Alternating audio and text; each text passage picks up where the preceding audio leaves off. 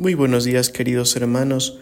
Hoy es sábado 9 de diciembre, sábado de la primera semana de Adviento.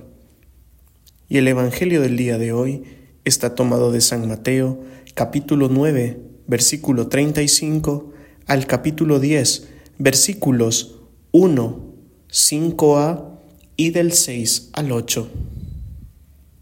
En aquel tiempo, Jesús recorría todas las ciudades y aldeas, enseñando en sus sinagogas, proclamando el Evangelio del reino y curando toda enfermedad y toda dolencia. Al ver a las muchedumbres, se compadecía de ellas, porque estaban extenuadas y abandonadas, como ovejas que no tienen pastor. Entonces dijo a sus discípulos: La mies es abundante, pero los trabajadores son pocos. Rueguen pues al dueño de la mies que mande trabajadores a su mies. Llamó a sus 12 discípulos y les dio autoridad para expulsar espíritus inmundos y curar toda enfermedad y toda dolencia. A estos 12 los envió Jesús con estas instrucciones: Vayan a las ovejas descarriadas de Israel. Vayan y proclamen que ha llegado el reino de los cielos. Curen enfermos, resuciten muertos, limpien leprosos, arrojen demonios. Gratis lo han recibido, gratis han de darlo. Palabra del Señor. Gloria a ti, Señor Jesús. Jesús era un hombre incansable. Llevaba el amor de Dios a todos los rincones de Galilea. Enseñaba con pasión en las sinagogas. Curaba las enfermedades y dolencias de las personas. Ofrecía lo mejor que había en su corazón. Su sueño era hacer de este mundo un lugar mejor. Él le llamaba Reino de Dios. Nos dice Mateo que al ver a las multitudes se compadecía de ellas, porque veía a la gente extenuada y abandonada, como ovejas que no tienen pastor. Su necesidad no les pasa desapercibida. Hay que hacer algo por estas personas. Por eso exclama a los que lo seguían: La mies es abundante y los trabajadores pocos. Rueguen al dueño de la mies que envíe trabajadores a sus campos. Jesús pone en manos de Dios su proyecto, pero también contempla su limitación.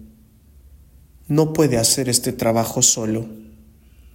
Hasta el Hijo de Dios necesita ayuda en esta misión.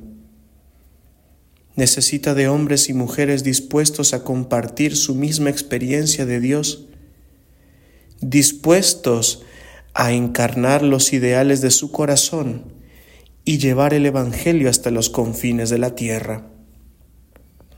Por eso llama a sus discípulos y les da autoridad sobre los espíritus inmundos y el encargo de curar toda enfermedad y dolencia. No lo hemos de olvidar.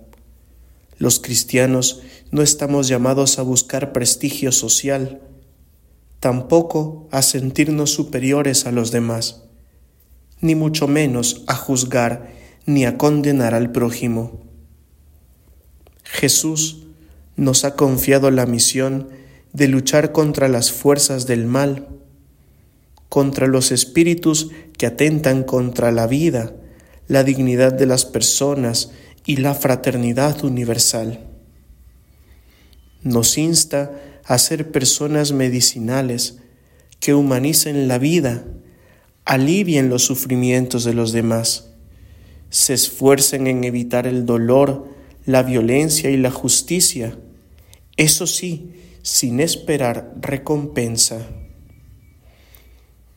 Ir a las ovejas descarriadas de Israel, puesto que todos son destinatarios de este mensaje salvífico, incluso aquellos que nosotros podamos pensar que no tienen esperanza.